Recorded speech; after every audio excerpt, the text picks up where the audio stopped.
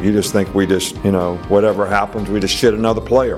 And everything's going to be perfect. All of our fans think that. You all think that. That's what you write about. You don't want to be here. There's a specific reason. Not really, I think we did a poor job recruiting if guys are coming in and immediately walking out the door because it was something different than what they thought it would be. We lied to them during recruiting, or we sold them on a dream that wasn't true. Is we want to be a big, fast, dominating, aggressive, relentless football team that nobody in the SEC wants to play. Now, that's also second in the West, baby. Yes, sir. Hey, I don't like it.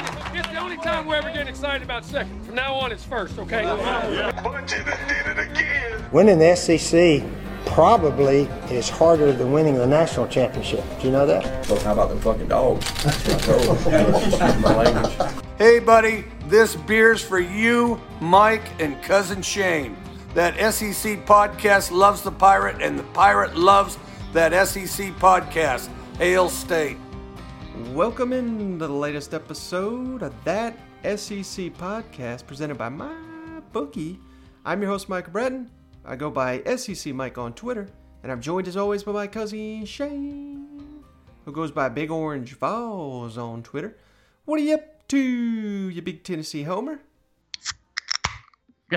Hey, buddy, I'm back. Hey, how you doing, Shane? Oh man, I'm better, man. A little under the weather yesterday. I think I could have got away with the pod. I was just afraid my boss would listen and be like, "Wait, you had to leave early, but you still podding it up." So I didn't do that. Crack open a beer. Well, hey, speaking of that, what are you drinking on this episode, Shane? Yeah, buddy. I popped out this is game week, son. So I went with some cool looking cans and I got Voodoo Ranger. Ooh. It's Imperial IPA canned in New Belgium Brewing in Fort Collins, Colorado and Asheville, North Carolina. So apparently we're getting a lot of beer from over there. But the one thing that really stood out, besides, I was telling you, it's got a skeleton on the front of it. So it's a killer can, literally. And it's 9%, buddy. 9. Ooh. So, yes, you might be woozy by the end of this one. Hey, it's game week, buddy. You can't hold anything back now. Hey, well, speaking of that, I got great news. This is not even news I've even shared with Shane yet, but for the podcast listeners, it is game week, obviously. There's been a ton of feedback with our Tennessee multicolored koozies. So I've went out, Shane, and for all the listeners out there, because we're the SEC pod, we like to support as many teams as we can, unlike many others out there. I've gone ahead and I've ordered more multicolored team-specific koozies. We got koozies for Florida, Georgia, South Carolina, Arkansas, and Auburn coming our way. More to come down the road. We're talking several $100s. I can't do all 14 at this moment, but I wanted to get those fan bases. Those are the ones that reached out to me and said they wanted the koozies more than the rest. So those are the ones we're going with. So once again, if you're a fan of Florida, Georgia, South Carolina, Arkansas, Auburn, get those 5-star written reviews in. You are going to have a team-colored, multicolored koozie headed your way. It's just a way of us saying thanks. And if your team's not mentioned, start a GoFundMe page. We'll get you. We'll get you eventually. No, we'll get to it. I appreciate it, man. We've got a ton of reviews flying in. Those really do help us out. I mean, that's it, man. That's what helps us out. We want to help you out by sending you some cool-ass koozies. I haven't even got the new koozie yet, and I've put in like 10 reviews, so I'm still waiting for mine. And shout out to cousin Jonathan for helping pay for those as well. So he's contributing the way he can to make this podcast grow. So I just wanted to get that note out there.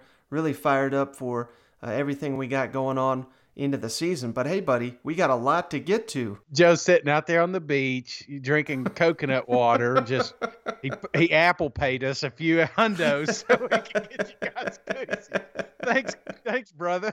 Absolutely. So thanks again, Jonathan, for doing that. That really is going to help out, I think, a ton. Yeah. But hey, speaking of keeping it in the family, Shane, before we go around the league here, anybody that missed it, Coach O featured on 60 Minutes there was some gold from this damn interview. And him talking about, trying to get into coaching. We'll have that clip. But my favorite clip, old Coco Ogeron, Coach O's mom, asked about what it was like watching her son beat Alabama last year. What did LSU football mean to this family? It was a big part of our family, but it wasn't something we could go and go to the game for. Why not? We could not afford these, That was an outing. It was expensive. You couldn't get a ticket even. When his son asked for tickets to an LSU game, Ed Ogeron Sr. delivered the ultimate pep talk. He said, son, we can't afford that. But let me tell you something. If you keep on working, you won't need a ticket to get into Tiger Stadium. Ogeron did get in. LSU gave him a football scholarship. But homesick and overwhelmed by the big campus, he quit after 2 weeks and hightailed it back to the Bayou. The next day, my daddy woke me up at 6 o'clock in the morning and said, let's go, we're going to work. I was digging ditches. And people were passing on the side of the road. You quitter. You couldn't take it. It was the worst day of my life. But my father just looked at me and said, dig. He'd dig his way back to Baton Rouge, of course, but it took him 35 years to go those 75 miles. First, he transferred to play for Northwestern State, and then, after graduation, took volunteer coaching jobs while moonlighting in the hull of a shrimp boat. And I'll never forget, man, we shoveled shrimp from 5 in the morning to 10 at night. I had a shovel in my hand, and the phone rang. And he goes, hey, man, they have an assistant strength coach job at Arkansas. Do you want it? I said, hold on. I took the shrimp shovel, shoo, I threw it in the bayou, and I said, hell yeah. He said, okay, man, you got to be here by Monday.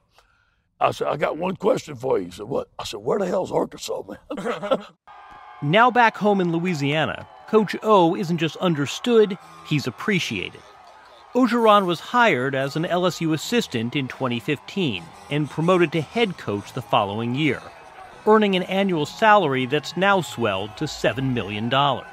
And Ogeron cemented his status when the Tigers beat rival Alabama for the first time in 8 years, delighting fans, one in particular.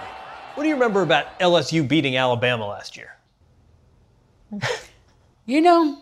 I love their stadium. I don't care for what the people say. They're kind of loud and boisterous. But when we won, I enjoyed the living hell out of it. I'm getting a sense of what it must be like to sit on that couch and watch a game with you. Oh, come on down. Man, you could just sense it. I mean, that's what SEC mamas are like. I mean, you think the coaches in the Big Ten, their mom really gives a shit about beating the rival? I mean, no, sir. They don't live and breathe it like they do here in the SEC. You know what? Absolutely, man. How awesome would Christmas be at that house? Yeah. Everybody soused up, even Coco's over there. Get off my lucky couch, I think it's awesome, man. That's what this is about. It's about family, it's about football, it's about fun, man. And it's coming to a head, buddy. We've got a lot of action this week. Absolutely. You want to get right to it, Shane? You ready to go around the league? Yes, I'm ready. Let's do it. Now let's go around the league. My daughters said something about me wearing a visor and need to put on a hat because I'm getting bald. So I'm going to wear a hat from here on out. I mean, if you look over the next 6 years, I think we played Miami 3 times, Florida State 6 times, South Florida 3 times, Mississippi State once. So who's the SEC teams? I think it's an injustice for the kids. We should mix those games up, and you should, play more teams from the West. Why don't you start calling around and see if you can get somebody else to play us, and we'll play them. We'll play anybody you can get to play us. In Louisiana, hold on a second. Hey, guys! Hey! I'm having a press conference, okay? Thank you. All right, so, longtime listeners know how we like to do the show here, but maybe, I think we've picked up quite a few listeners during the off season, but the way we do it during the season, as much as we can. Hell, we had like 9 press conferences today, so we don't want to just slam the show with all those. The way we do it is, for example, we're going to start here in Athens. Stick Kirby Smart spoke, as well as Sam Pittman. So we like to pit the two head coaches head-to-head because those are the teams going head-to-head. So, like I said, we'll start here in Athens. And, of course, first question off the dock here for old Kirby was about JT Daniels and his status moving forward. DeJuan Mathis, is he the guy? On the impact of losing Jamie Newman, what that did for the Bulldogs during camp. And I thought this was an interesting question. A lot of coaches got this one, but I think Georgia coach Kirby Smart kind of handled it the best, talking about preparing for the road noise here in the SEC with obviously the attendance policies limited and everything, and they're going to be pumping in crowd noise. So let's kick it over to Kirby Smart. Kirby, I guess I'll just ask about JT. Has he been cleared? Where does that stand? Yeah, we hope JT will be cleared by Saturday officially. What can you say about the quarterback situation? Are you willing to give us anything on that? Yeah, I'm excited about the guys that have competed. They've all done a good job. They've all taken reps. Stetson, Carson, JT, and DeJuan have all done a good job. And excited to see those guys go out and play. Hey, Coach, just one more quarterback question for you. As far as DeJuan goes, you talk about the work he's put in during camp to at least put himself in position to play on Saturday. Yeah, DeJuan's done a great job. He has embraced every opportunity. He's competed. He's gotten better. He's very talented with his feet. He understands what we're asking him to do. I think he's done a great job preparing, and so has Carson, Stetson, and JT. They really all have done a good job preparing for this moment, and I feel comfortable with all those guys. Kirby, as it relates to crowd noise or just ambient noise or whatever, what are y'all preparing for? Are you preparing for a lot of pumped-in noise, and how much do you think the tens of thousands or whatever the number is will affect y'all on the road? I don't know that we have a complete grasp of that. We know what they're allowed to use in terms of decibels, and we've practiced with that noise amount. We practice from time to time with music and different things on just to change it up and try to get used to and acclimated to those things. So we understand the rules of what you're allowed to pump in prior to a snap. Don't really know how to gauge what that number of people might actually be able to create. But if you're prepared for crowd noise and the levels that we've played at in the past, we feel comfortable that preparation will cover what we're going to have in this situation. Hey, Kirby.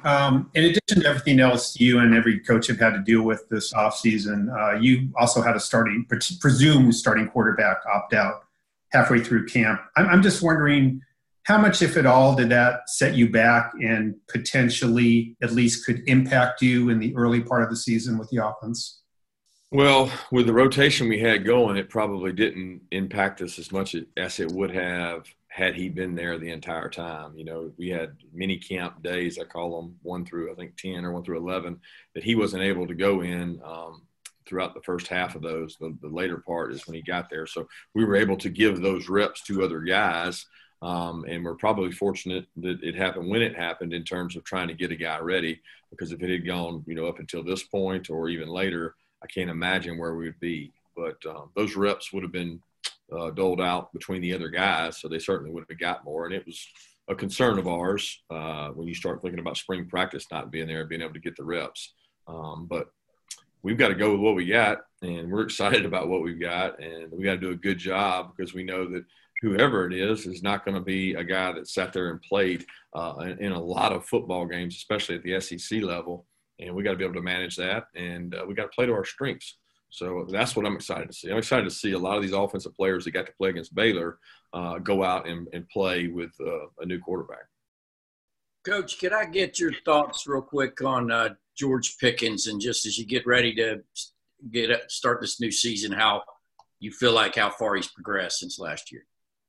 I think he has a really good grasp of the overall entire system. I think at times last year, he was a guy that you had to put in a certain place and really explain what to do. I think he understands a lot more now about the bigger picture. What route is the other guy running? What is the coverage? What does the coverage do to change my route? How do I affect the play. Am I the primary on this play? Am I the secondary on this play? He has a better understanding of all those things, and that's important to the rest of our offense. And George is a talented player that can make us better in other ways than just catching the ball. All right, Shay, so this is just old classic Kirby, isn't it? I mean, JT Daniels, he'll probably be cleared by game time. Maybe, we're hoping. But, I mean, he can't even divulge who's going to be healthy for this damn opener, can he? No, he's keeping it close. I mean, think about it, Mike. He doesn't have a lot to hide from Sam Pittman, a guy that was literally just there. He knows exactly what this team has. The only wild card is JT, and you're going to hear it when Coach talks here in a minute. It's that one little wild card that he can keep close to his chest. So I don't blame him for doing it, but I think we all know how this thing's going to play out, right? Well, I mean, I think just based on everything you're hearing, it's got to be DeJuan Mathis. Mm-hmm. It's going to be the starting quarterback. But after hearing these clips, that's what I was going to ask you, Shane. Any chance in your mind JT Daniels starts? And any chance JT Daniels plays in this game? No, I don't think so, man. And I'm going to tell you why. Because George has been, one thing I love, Mike, especially when it's game week, is freaking hype videos. Mm-hmm. I mean, I love jumping on here, and I love seeing it. George has been throwing out some doozies, man. You're getting to see, if you haven't been to Georgia's Twitter handle lately, they've got some great content coming out. You're seeing some of these defenders, taking it personal against George Pickens, mm-hmm. And I did not see JT throwing any balls. Did you? No, I mean, not at all. I doubt Kirby's going to be like, you know what? We're not going to practice him at all and just throw him out here against Arkansas. No, I think the quarterback decision has been made, and I'm telling you, dude, there are some freak athletes on that Georgia Bulldog team, and it all starts on the outside. I think now that Jamar Chase is gone, and this isn't really a bold statement, but I'm telling you right now, George is the best quarterback in the country, or the wide receiver in the country, if you ask me. I mean, George Pickens, you think he's going to be that good this year? He's that good. I mean, now I know it's just they're going to put the Superman catches when he's out there, but just seeing him, I mean, because he's not going against scrubs, man. He's going against the best defenders in the country, right? And he made them look like peewees. So yeah, I'm starting to buy in, and it doesn't matter who's quarterback, long as they can get it in the vicinity of George Pickens. I think he's going to come down. He's that kind of talent. He's put some weight on. He just looks good, man. So yeah, that's an absolute unit out there on the outside. And no Georgia Tech on the schedule for him to fight, so he's going to be available, for these games. Shit. I got to say this right quick. I'm with Georgia. I hate Georgia Tech. I just, did you watch that game? Unfortunately. I listened to you talk a little bit, man. Saturday sucked. Okay. I my picks back, I had a chance. I thought this is going to be the year that Shane's going to actually make some money, but no. And it all is because of Georgia Tech. And it's like, what are you doing out there? So like they were doing great. And then all of a sudden it's like, you know what? We did everything we could, Let's wrap it up. It's third quarter. So, and then I'm watching this game. It's just absolute garbage. Actually, I'm with you, man. Some of the comments you made on the last pod, I thought this weekend was miserable. I'm not going to lie to you. I'm sitting here, Mike, and I'm watching Miami and Louisville, two teams I absolutely hate. If they could both lose, that would be a win for me. But it's like, it's the only thing on. It's college football. I've got to watch it. That's how much I love college football. Is I sat through that, and what that was like one of the better games of the weekend. I'm just so ready for SEC football, and it's so nice hearing these coaches like Kirby come out and talk about Arkansas and Sam Pittman, and then Sam Pittman talk. I mean, we're here. We're not talking about the development of their team anymore. We're talking about game script, game patterns, and I mean, we're just a few days away from watching some real college football, buddy. Yeah, we talked about these other games being like an appetizer. It's almost like they made you suffer through about 3-4 hours of an appetizer before getting to the main This is course. it's like that damn Cobb salad they bring out. Who the hell likes Cobb salad, you know? But it's like, we just ate Cobb salad for 2 weeks. I'm ready for the meat, all right? Like a Brazilian steakhouse. You ever been one of those? Oh, yeah. Dude, and you got those coasters and it's green, it's go. It's go time, baby. Don't bring no chicken over here. I want the filet, baby. Well, we're getting it here in Fayetteville, so let's jump on down to Arkansas. Woo pig! Where Sam Pittman also spoke to the media, like I said, and he was cracking me up here, not knowing who Georgia's going to start at quarterback, having to prepare for all these different guys, on how nervous he is for his first game. And I thought, it was nice to see him be open and honest with this question. I thought the matchups on the offense and defensive line going up against Georgia, who the Bulldogs are going to have, an extreme advantage in that aspect. But maybe Sam Pittman knows a little bit something that, to help the Razorbacks. And then finally on Georgia having the best defense in the nation. And their quarterback situation, it looks like maybe Mathis might get the first snaps. Have y'all got a sense there? No, I haven't had a personal conversation with Kirby and asked him who he's going to start. I mean, I think you're guessing as much as we are. But I can guarantee you or us or anybody else going to know who that starting quarterback is from Georgia until he runs out there. And that's Kirby's belief, and that's what it should be. If that's what he believes, that's what it should be. Sam, is there a contrast in styles in the two quarterbacks as far as how your defense prepares?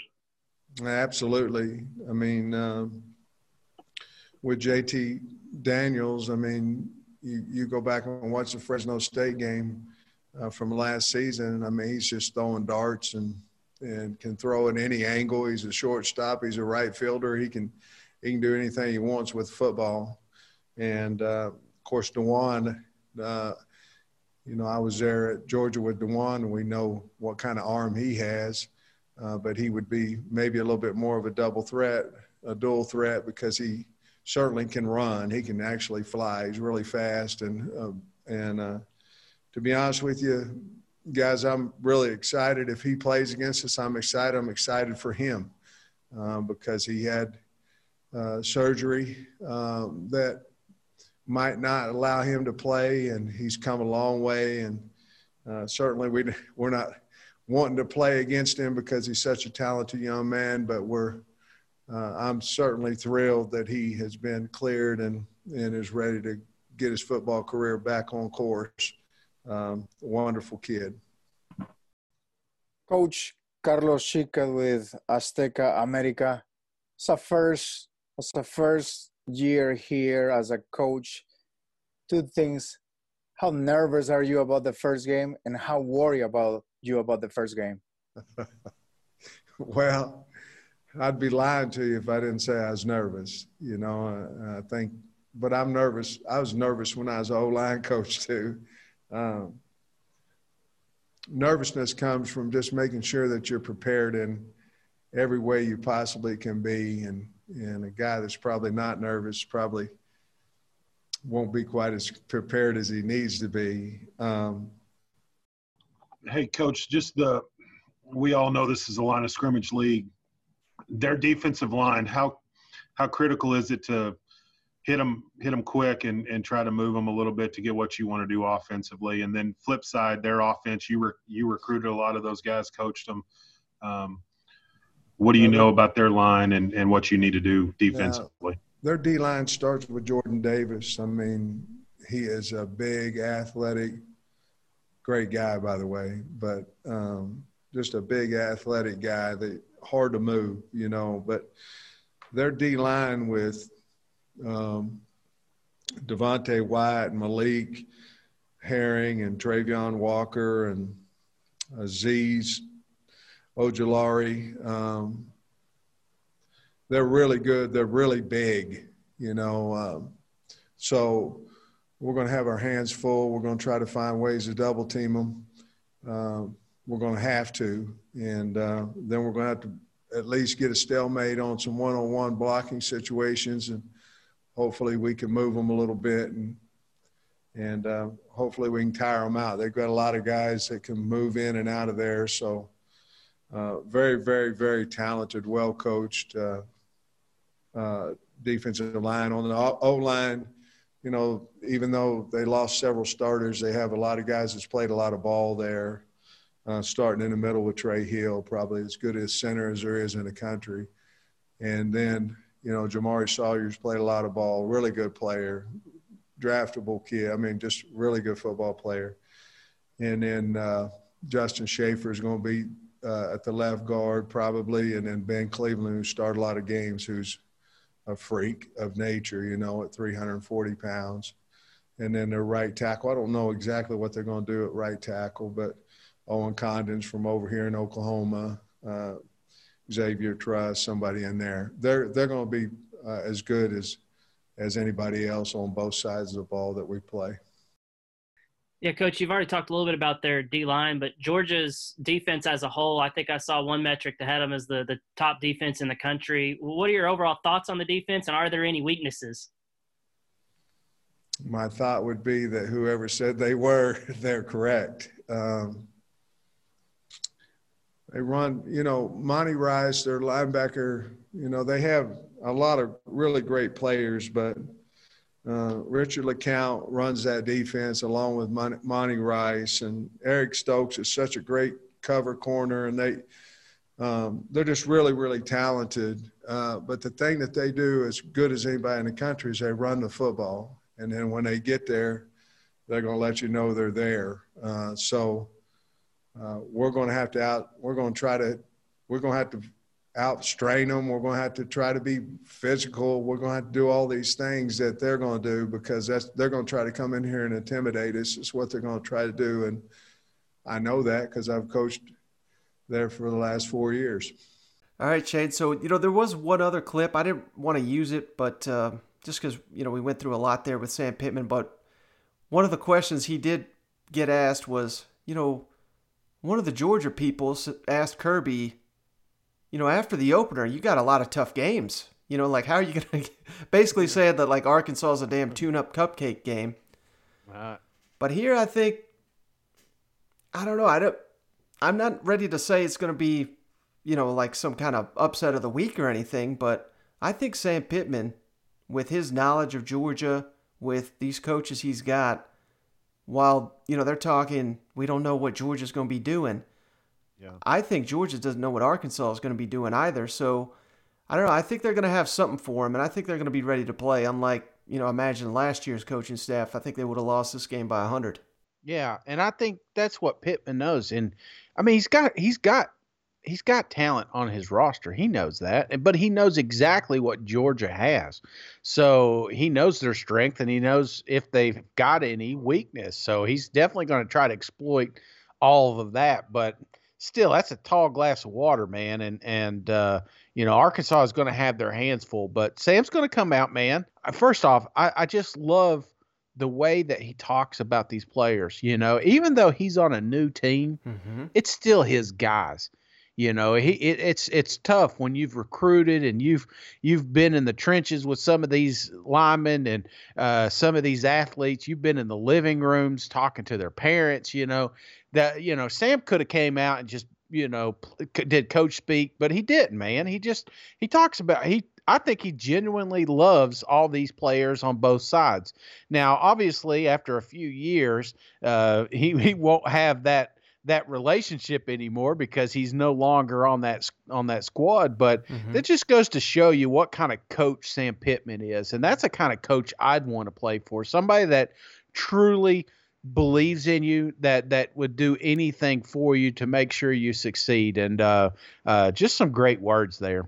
And yeah, I can't wait to see what this Razorback team looks like. Like I said, SEC didn't catch them, or SEC didn't give them any favors. Damn, starting out the gate here. But no, I wouldn't define the Razorbacks by just this week one, other than I think you're going to see a renewed level of fight from this team that you just didn't see last year. Yeah, Arkansas's got to get back to physical ball, man, and I think that's what Sam's focused on. So I'm very interested. I want to see, because honestly, because Arkansas has one of the better running backs in the league. I think that they're gonna. I mean, they've got talent, man.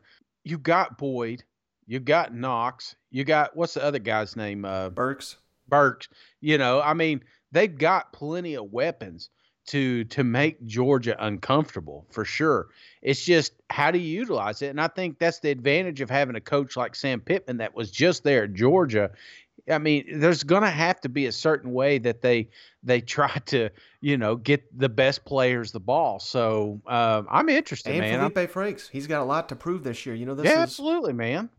Not saying that there's no chance he doesn't come back, but I think this is for him. He's looking at this like a 1-year prove-it deal to where he can get to the NFL. So he's going to come out with a renewed sense of passion too, I think, as well. Yeah, it's a contract year for Felipe, huh? Exactly. Hey, Shay, well, before we move on, let's remind the listeners we're brought to you by MyBookie, the online sports book. Head on over to mybookie.ag today. All new customers receive a 100% deposit match up to $1,000. That means if you're a new customer to mybookie.ag and you put in the promo code THATSEC, that's THATSEC, they will match your initial deposit up to $1,000. So you could potentially start with $2,000 to gamble on, Shane, immediately. And we got this college football firing up. We're going to get into some picks here. But, man, I'm just fired up that college football is finally here. And the only thing that makes football better, in my opinion, is drinking some beer and betting all these games. So head on over to mybookie.ag. Once again, that promo code is THATSEC over at mybookie.ag. Thousands of cross-sports wagers, props, parlays, all that. Winning season begins today only at MyBookie with that promo code THATSEC. All right, so speaking of Felipe, let's kick it down to his old stomping grounds in Gainesville, where Dan Mullen met with the media, and it's interesting that old Dan Mullen's facing Ole Miss once again, and this time in Oxford. We all know the history there with Dan Mullen and Mississippi State and that Egg Bowl rivalry and how heated that thing got at times. But Coach Mullen was asked about the progress of his offensive line and if Florida's going to be able to run downhill this year. I think that could really be the key. As much as we've hyped up Kyle Trask and the weapons he's got to work with, if Florida gets into these games, like the Georgia game specifically is the one that stands out in my mind, potentially if they see Alabama in an SEC championship game or something, they have got to be able to run the ball. I mean, they were scared to death of Georgia last year running the ball. They're just not going to get it done if they're doing it that way. So there's hoping that the offensive line is a lot better this year. Maybe they'll be able to pull that off. Dan Mullen also talked about his memories of Ole Miss. He had some good stuff here. He scouts the Rebels a little bit. I thought this was kind of funny. I'll tell you why on the other side. And then on his recruiting of John Rice Plumlee during his time, I think he's talking about when he was at Mississippi State. So let's kick it over to Dan Mullen. John Hevesy said the O-line's made a lot of strides. The experience they've had shown.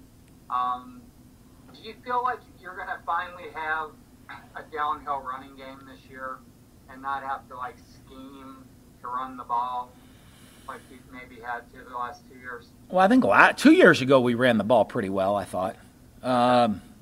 Last year, not as well. So, I don't know. We'll find out on Saturday if how well we run the ball. Like I said, I mean, if you would have asked me going into the season last year, I'd have thought, boy, we can really run the ball downhill, and, we're pretty physical up front. And it just didn't turn out that way in games. We were much better passing and doing other things. If you had asked me the year before that, I didn't know we were as good a running team as we were coming into the season. We ended up being a pretty darn good running team. So I think I think a lot of it you don't know until you start playing other people because you just kind of gone against yourself so much. And the offense and the defense kind of know each other. They know how to play against each other. They know their opponents. And I think sometimes it gets skewed the wrong way on what you do well and what you do poorly. And, you get into games, you find out a little bit more. Did you get a chance to talk to some college NFL coaches maybe about like generating energy without big crowds? Yes. Yeah, it's interesting. I've talked to people, and, one is going to see, because we are going to have people in the crowd, in the stands. And you talk to people, the difference when there are people in the stands compared to when there aren't people in the stands, and how different that is, and the different feeling of everything. And so we're going to have some people in the stands, but it's still going to, even with people in the stands, it's going to be very different than what you're used to. And so we've talked about that and kind of prepared our guys for that. Hey, Dan, I was wondering if you've had any players opt out. Nope. Thank you. Yeah. It's only Monday. Matt Baker? Oh, only Monday.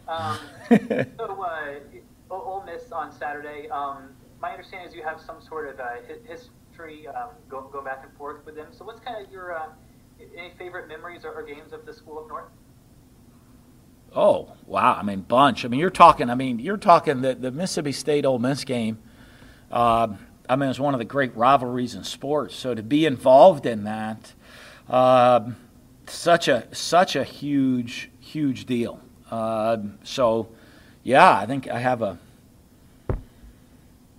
have 5 great memories and 4 terrible memories, I think, of that game, of playing against them. So, anytime you win, holding that trophy up when you win that Egg Bowl trophy, something that's really, really, really special.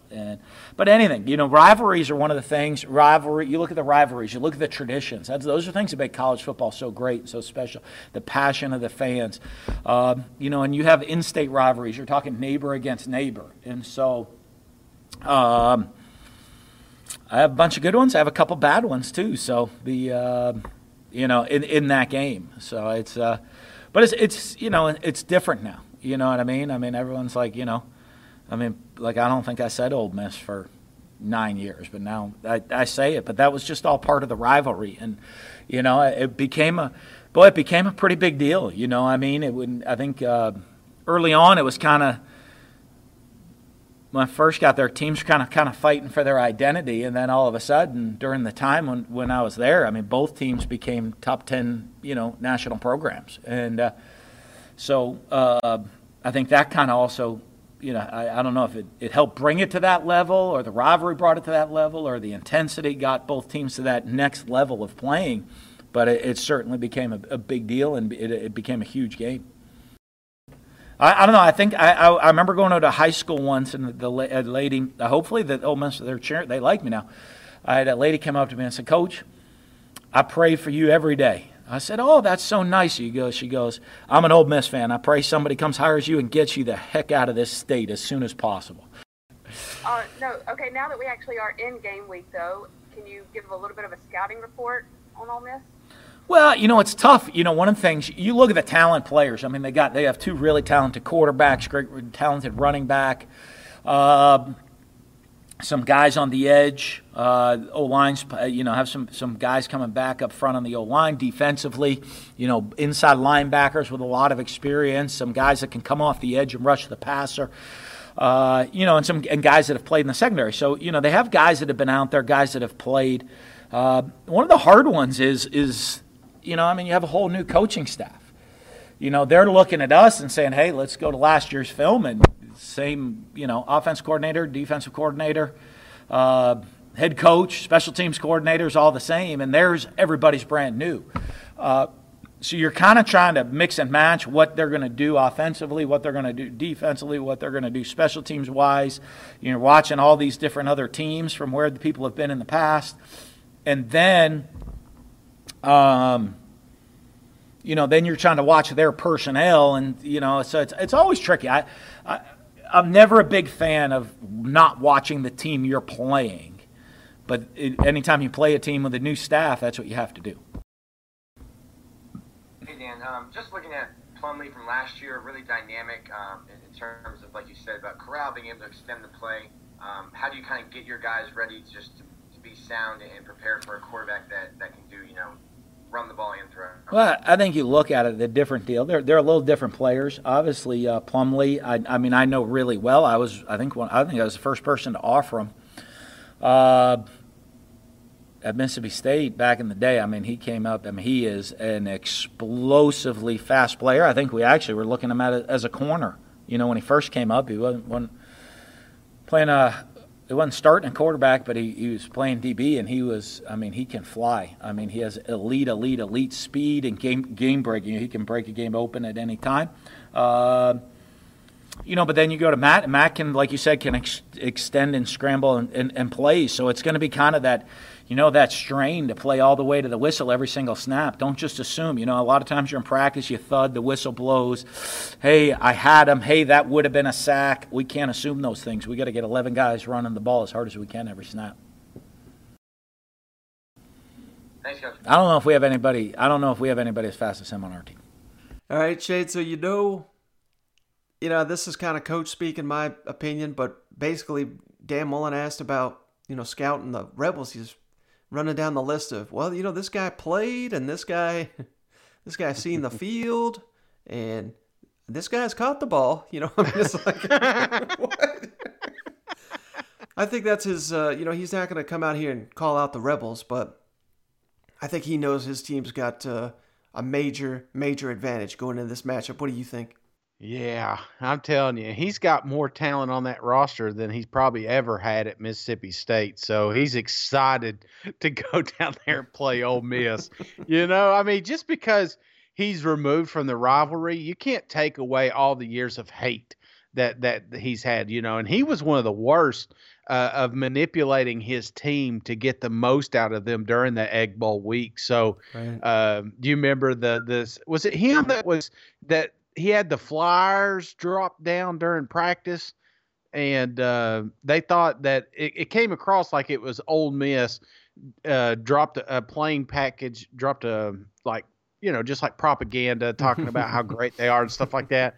But it kind of came out later that it was Coach Mullen. And I may be wrong, but that's kind of what Coach Mullen is. This was a heated rivalry, and he always picked on Ole Miss. So he wouldn't even call him that. He called him the school up north.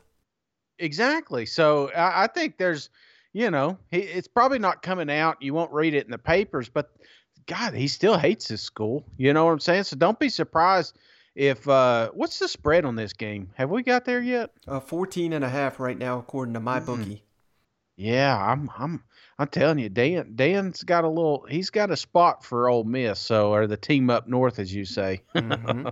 Yeah, and I don't know how he feels about Lane Kiffin. I don't think they're, by any means enemies or anything, but I don't know that they're very close either, dating back to their time matching up there in the SEC West. But speaking of Kiffin, let's jump on down to Ole Miss. Hotty-toddy, Ole Miss. Where Lane Kiffin, I think they woke him up from a nap or something to do this presser because he was just, he was not about it. But hey, good news here for the Rebels. For 2 weeks in a row, 0 COVID positive tests. That's outstanding. And the only reason I kind of call attention to that is because they've had so many issues down there during camp. So, things that continue to progress in the right direction there for the Rebels. 0 players in quarantine even, according to Lane Kiffin. So that's great news. They should have all their guys available outside of potentially Otis Reese, who Kiffin says still not yet cleared, unfortunately. He talked about the Ole Miss defense and Sam Williams, who had been suspended. Now he's back on the team. He's their best pass rusher. And then he kind of discusses facing this Florida defense that was particularly stingy, he thought, last year. Yeah, Lane, it's been asked pretty much every week, mostly by me. But what's the update on Otis Reese and if he's gotten clear or not? Fortunately, we still do not have an answer. We've not got an answer from the NCAA, which then's got to go SEC after that. So, kind of makes it difficult, because of trying to plan and figuring out, same with Leonard. Here's 2 guys that potentially would be starters for us that we don't know what to do, and we're trying to practice. We only got 2 practices left, really, Tuesday and Wednesday. So sure, it'd be nice to know. Hey, Lane, you were talking about turnovers and not as quite the consistency you wanted to see from your quarterbacks as of late. What have you seen from your defense? Have they been more consistent as camp has gone on, and how do you evaluate them at this time? I think defense early was hit with COVID, especially in the secondary. So they've continued to improve. We did not play well that first scrimmage at all, and we really have played better every single week. So, and Saturday was really good. Now, obviously, the quality of opponent's not SEC opponent, but they did about as good as you can. Specifically, Sam Williams, how has he come back into the team? What is his game speed like right now? Where do you see there? He's doing really well. Still some conditioning work to be done. Just missing the time. But, like we talked about Robinson, I think this will be someone that continues to improve through the year, just from missing some time. Lane, can you speak generally about the challenges you guys are going to face Saturday with Florida? Well, I think team speed, they're always fast, always have been, especially at skill. And so, you look, there's a lot of games, people aren't scoring a lot of points last year against these guys. And they held a lot of people down, I want to say under 20, 24 points. So there's a big challenge there. And, our first game having no spring practice, there's going to be challenges there as well for everyone. You don't have to quarantine if you don't test, Mike. You think Kiffin found a loophole? Maybe. I mean, maybe that's the trick there. I don't know. But, Kiffin, it seemed like maybe he was so sad because he'd been studying this damn Florida tape or something, but he didn't seem too enthusiastic for his home opener here against the Gators, did he? No. I'm telling you, I'm so over this damn COVID stuff. Did you watch the Oklahoma State game with that stupid coach Gundy when he was going off the side? Did you see that at halftime? No, I missed it. What happened? Okay, so you know how a reporter will grab him there at the half and talk to him about how terrible the team's doing, whatever, and then he says a good couple comments and then he runs off to the locker room. It's like a typical, I guess they have to, Right. We've seen Nick Saban do this and get a little upset, So, but anyway, instead of going up to him with the mic, they made sure that they were at least 6 feet apart. They put a speaker beside Coach Gundy. And so the lady's trying to ask him a couple of questions. He can't hear. Finally, the speaker kicks in, and now you can hear her echoing. They're literally right next to each other. Just go next to him and say, "Hey, I got my mask on, and this is my question," or whatever. It's so dumb. And then you hear these interviews, for instance, you heard the Dan Mullen one. Play it back. It sounds like he's ordering something from Wendy's, because they can't be in the same room with each other. So, it drives me nuts. I watched the Clemson game. Did you see how they were sitting? They were all vertical, they had 6 feet apart, but it wasn't spaced out. It was somebody was sitting right behind you. And so it looked like lines if you watch the Clemson game. And it's somebody made a joke online saying, okay, coronavirus can't go vertically. Thank God.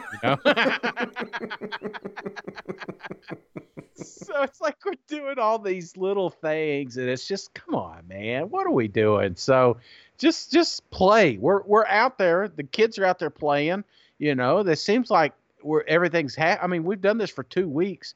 The only bad reactions we had with COVID is because that team jumped on the party bus, and Coach Norvell, and he's just probably hiding,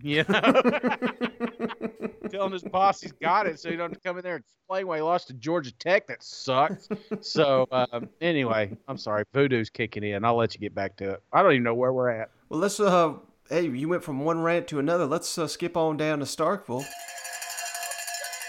where Mike Leach met with the media to preview LSU, the big CBS game of the week here, Mississippi State at LSU. So, Coach Leach, kind of, sort of, this is the most weird naming a starting quarterback he's ever done. I don't know if this is technically him naming it or not, but he talked about KJ Costello going to be the guy. on preparing for Death Valley. I thought this was great. I mean, he kind of went on a little bit of a tangent like Cousin Shane here on how the All-SEC schedule changes things for his offensive install process. And then I just thought this was great. He was asked about LSU having replaced so many good players, but he knows they got good players in there. He just hopes they ain't as good. Also on the depth chart, Coach, KJ and Will, it still has the or between those two. I'm assuming KJ been playing with the ones a lot, that he might get the starting nod, but just wanted to ask, has that been determined officially? I expect KJ to start. Will's doing a great job. I expect KJ to start. Coach, I know a lot of teams simulate noise when they're preparing for a road game. Are you having a way to simulate maybe where 25% is the capacity in practice to maybe how that's different from a normal preparation week? Yeah, we kind of treat it like we do practice. The noise in our last and we're going to work on the speakers a little. Our last stadium deal with the noise, which was last Thursday, it was loud-ish.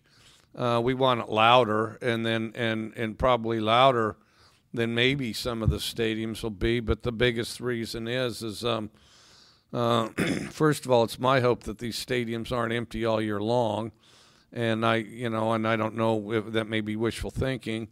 And then the other thing is, what I like about the noise, even if the stadium's relatively quiet, is you have to be alert on your communication and communicate non-verbally. So this week when we go out there on Thursday, we're going to get this thing cranking, probably illegally loud based on game experience.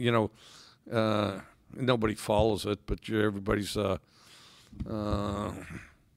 loudspeakers are supposed to be a certain, only so loud, I guess. Or at least the Pac-12 had a rule like that. Maybe they don't here, but you're only supposed to go so loud. And then, of course, when they needed a third down, that thing would get, louder than hell. But I can't hear you.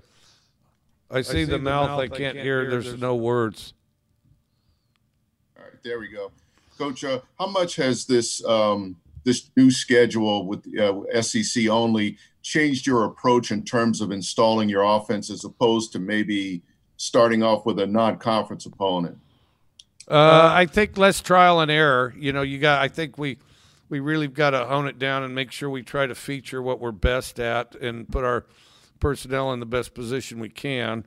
But, and I was inclined that way anyway, but I guess there's less margin of error on it because, in the people that sort the schedules or whatever, I don't know who in the SEC's got the toughest schedule, but the toughest schedule that's ever been played in the history of college football is going to be one of the teams in the SEC this year.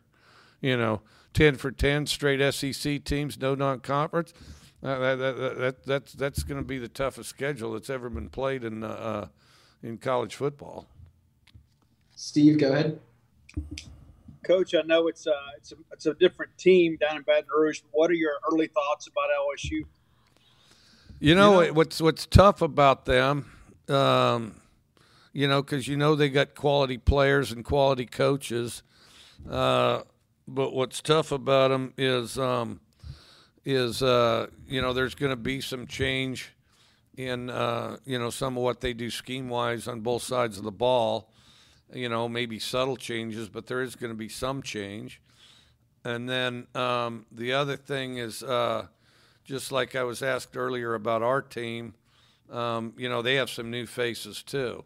And I hope those new faces are worse than the guys that left, okay?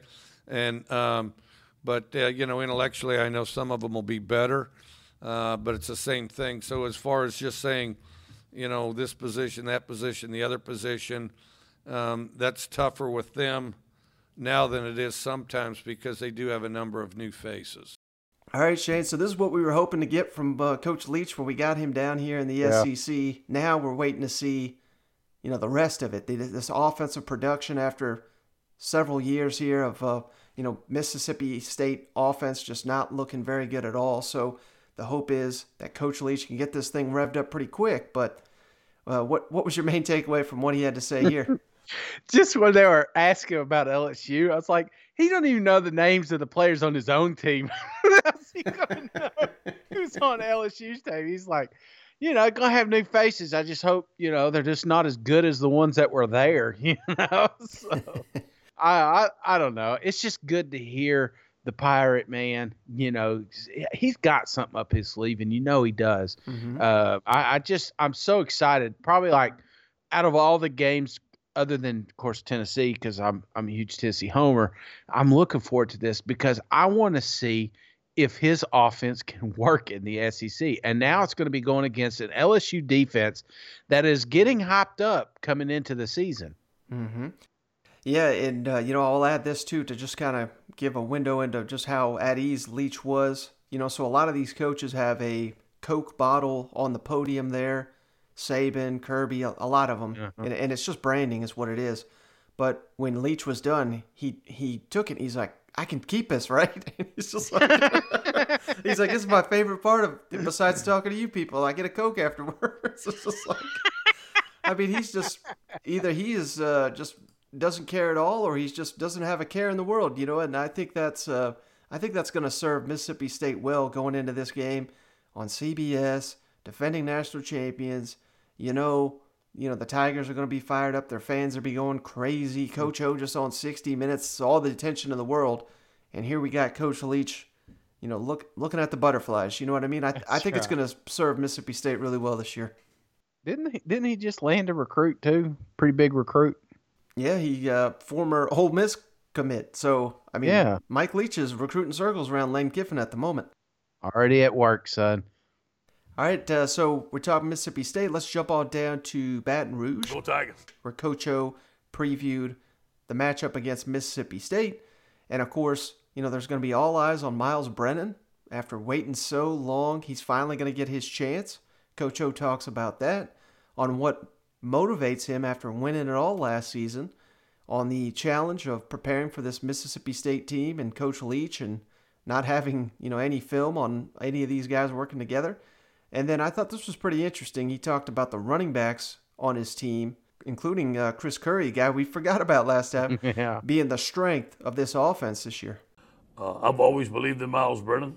I think he's an excellent young man. He waited his turn, a lot of respect.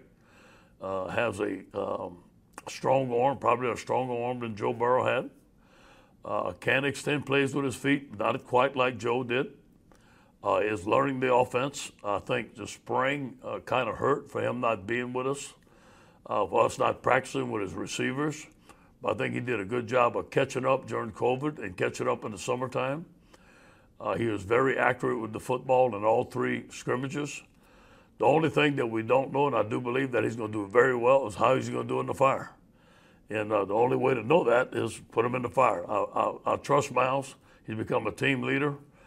The short passing game is his strength. The deep ball is something that he is very good at, but I think that takes time for him and his receivers to get the timing down, and hopefully we can improve on that throughout the year. Hope you can hear me okay. Yeah. Kind of going off of that, one thing that stood out to me about Joe Burrow last year was that physically, especially when he would take off and run, he was able to take the physical punishment if he did take those shots.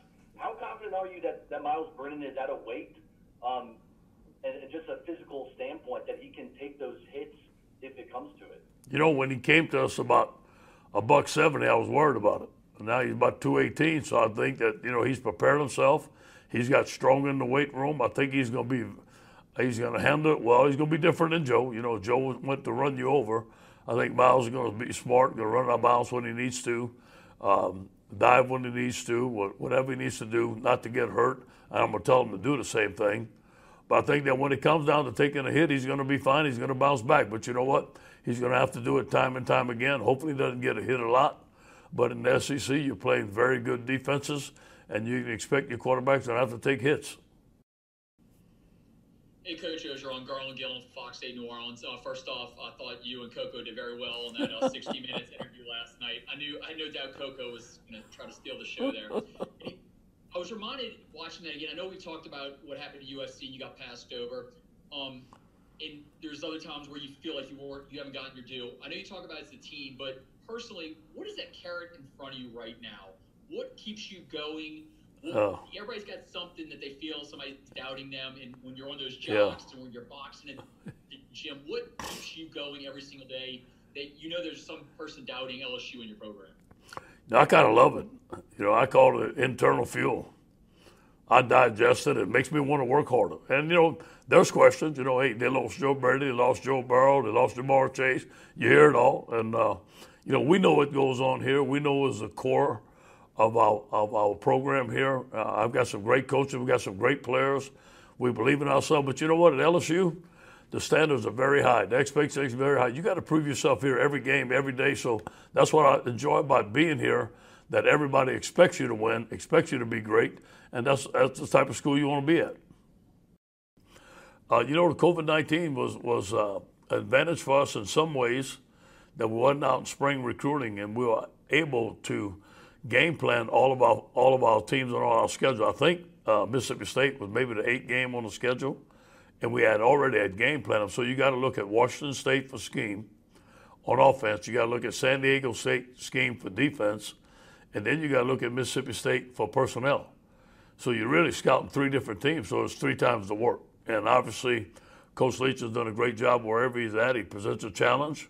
But I think our guys have a pretty good handle of what we're going to do what they're going to do on offense, what they're going to do on defense and special teams. But just like any first game, there's going to be in-game adjustments. There's going to be new stuff. There'll be new plays. There'll be new defenses. There'll be new personnel. We just got to do a great job of adjusting on the sideline. Hey, Coach, does Chris Curry have a great chance of starting, or how do you see that? Yeah, I think Chris is going to be the first back end, but I consider him, Tyron, and John all starters. I think that they're going to get equal reps. I think they're going to do things very well, and they're going to complement each other. And I think that, eventually as the season goes on, let's see who our lead back is. But throughout the camp, if I had to say there's a lead back, it would be Chris Curry. I think he had a tremendous camp, but so did the other 2 guys. They're very explosive. We talked about it this morning. If we'd have one strength on our offense, that we feel that it is the running back group, led by Kevin Falk, who's done a tremendous job. Kavontre Bradford is an outstanding running back, and so is Josh Williams. We gave him a young man from Houston. We gave him a scholarship, so we feel that we have 5 backs and go in the game and do very well. Hey, Coach, Andrew Doak with CBS in New Orleans one more time. A 2-parter, if I could. When it comes to Eric Gilbert, is there a college or pro prototype that he kind of reminds you of? Eric Gilbert, I haven't had a tight end like him in my coaching career. Some people compare him to Calvin Johnson. I'm not comparing him to Calvin Johnson. I don't want to put too much on him, but he's that type of football player and has that type of body and can do those type of things. Now, obviously, will he pan out to be like that or not? Nobody knows. But he is similar in stature and similar in skill set to Calvin Johnson. All right, Shane. So Coach O, I mean, he's living the high life. He's on 60 Minutes. He's going to be, they're going to do some kind of championship celebration thing here on Saturday, I would imagine, pregame. So, he's living the good life in Baton Rouge. Of course, he's got a game here to concentrate on. But what was your main takeaway from what Coach O had to say? Just kind of the same thing. I think this LSU was so great last year, and it's just they're tired of living in that shadow. It's been almost a year now, and Joe's already played a couple of games in the NFL. It's time to move on, and I think that's what they want to make it look more than just like a one-hit wonder. They want you to know. I think Coach really wants you to know that LSU is a brand. And it's an elite brand that, over the last few seasons has struggled at times. And he wants to come out and remind the nation that they are an elite contender every single year. They got a lot to prove, man. And I know that's crazy coming off a national championship, but that's just the vibe I get when I hear the players and I hear the coaches talk. Yeah, and, we do talk about, teams like Arkansas, Missouri didn't get any favors by the SEC schedule. I think LSU did. Particularly if they can get past Mississippi State. They got Vanderbilt, Missouri the next 2 weeks before they play Florida. So there's a really good chance here that LSU is going to get off to a fast start, and some of these players are going to get hyped up as the next generation and all this before they have to really go out there and beat some of the best in the SEC. So, it's set up really well here. It all comes down to this this Mississippi State game, though. They've got to perform well in the opener. Otherwise, Mississippi State could just sneak up and get them. You know what? This is a huge week, Mike. It's a huge week for all SEC teams. All the spotlight will be on us, and a lot of people will have. Well, it's like they don't remember what you did in November or September. It's Right. like they do on your opening game. So if you come out and you just look like garbage, they're all going to say, well, LSU ain't got it, And if they come out firing on all cylinders, Miles Brennan looks good. Coach is talking him up like he can play. He's put some weight on, but he's clear to say that this is a different type of offense. Miles is not Joe. Eric Gilbert is not Chase. There's a lot of things that are different, but there's a lot of great comments here, and there's a lot of positive things to look at LSU, and it's almost like LSU has something to prove this year. And I don't want to call it like a revenge tour, but I swear every time that anybody asks a question, they're comparing something from 2019, man. This isn't 19 team. This is 2020. And there are a lot of new faces like Coach Leach says. So I think these boys got a lot to prove, and it's all going to start week 1.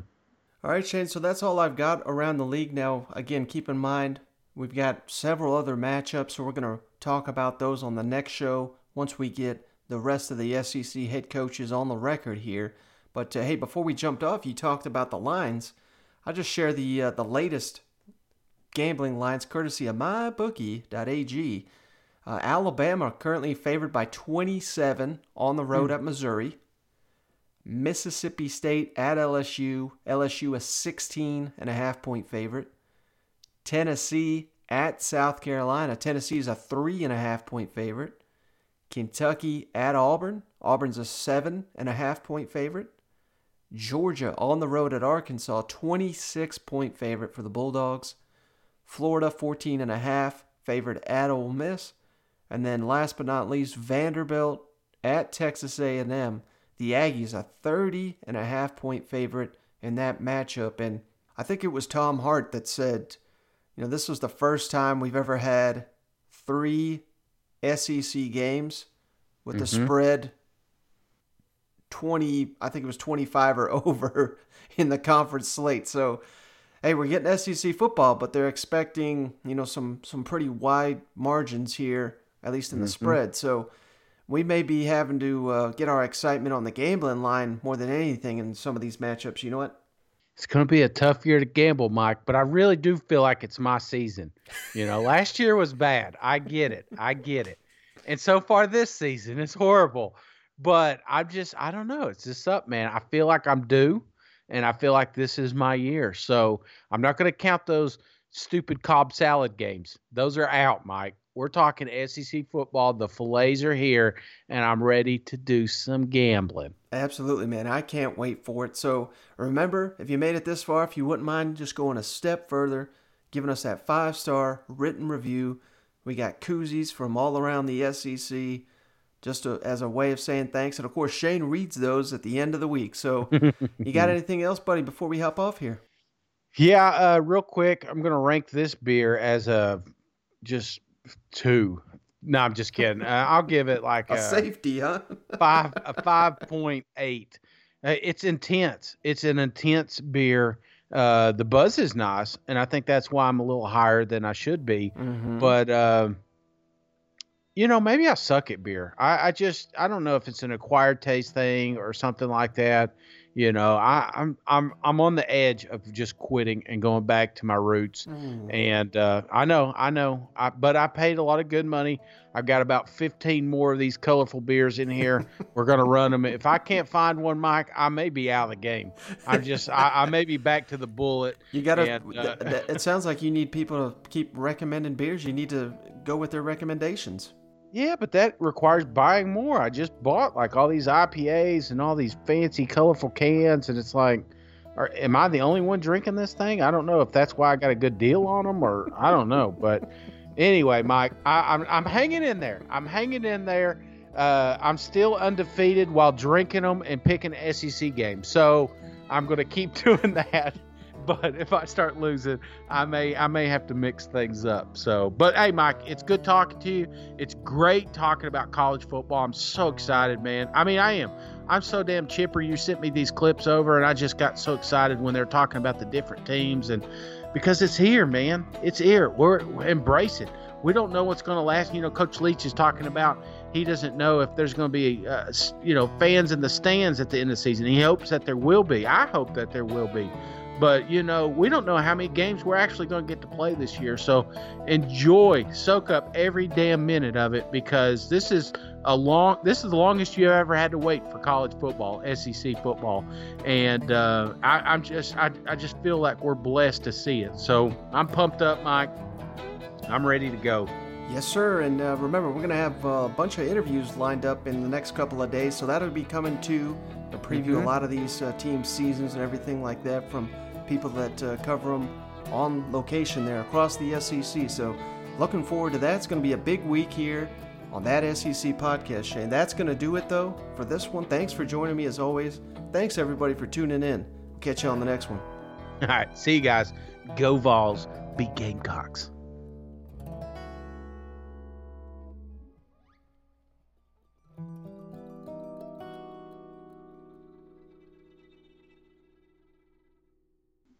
God, maybe these dark beers are like an acquired taste.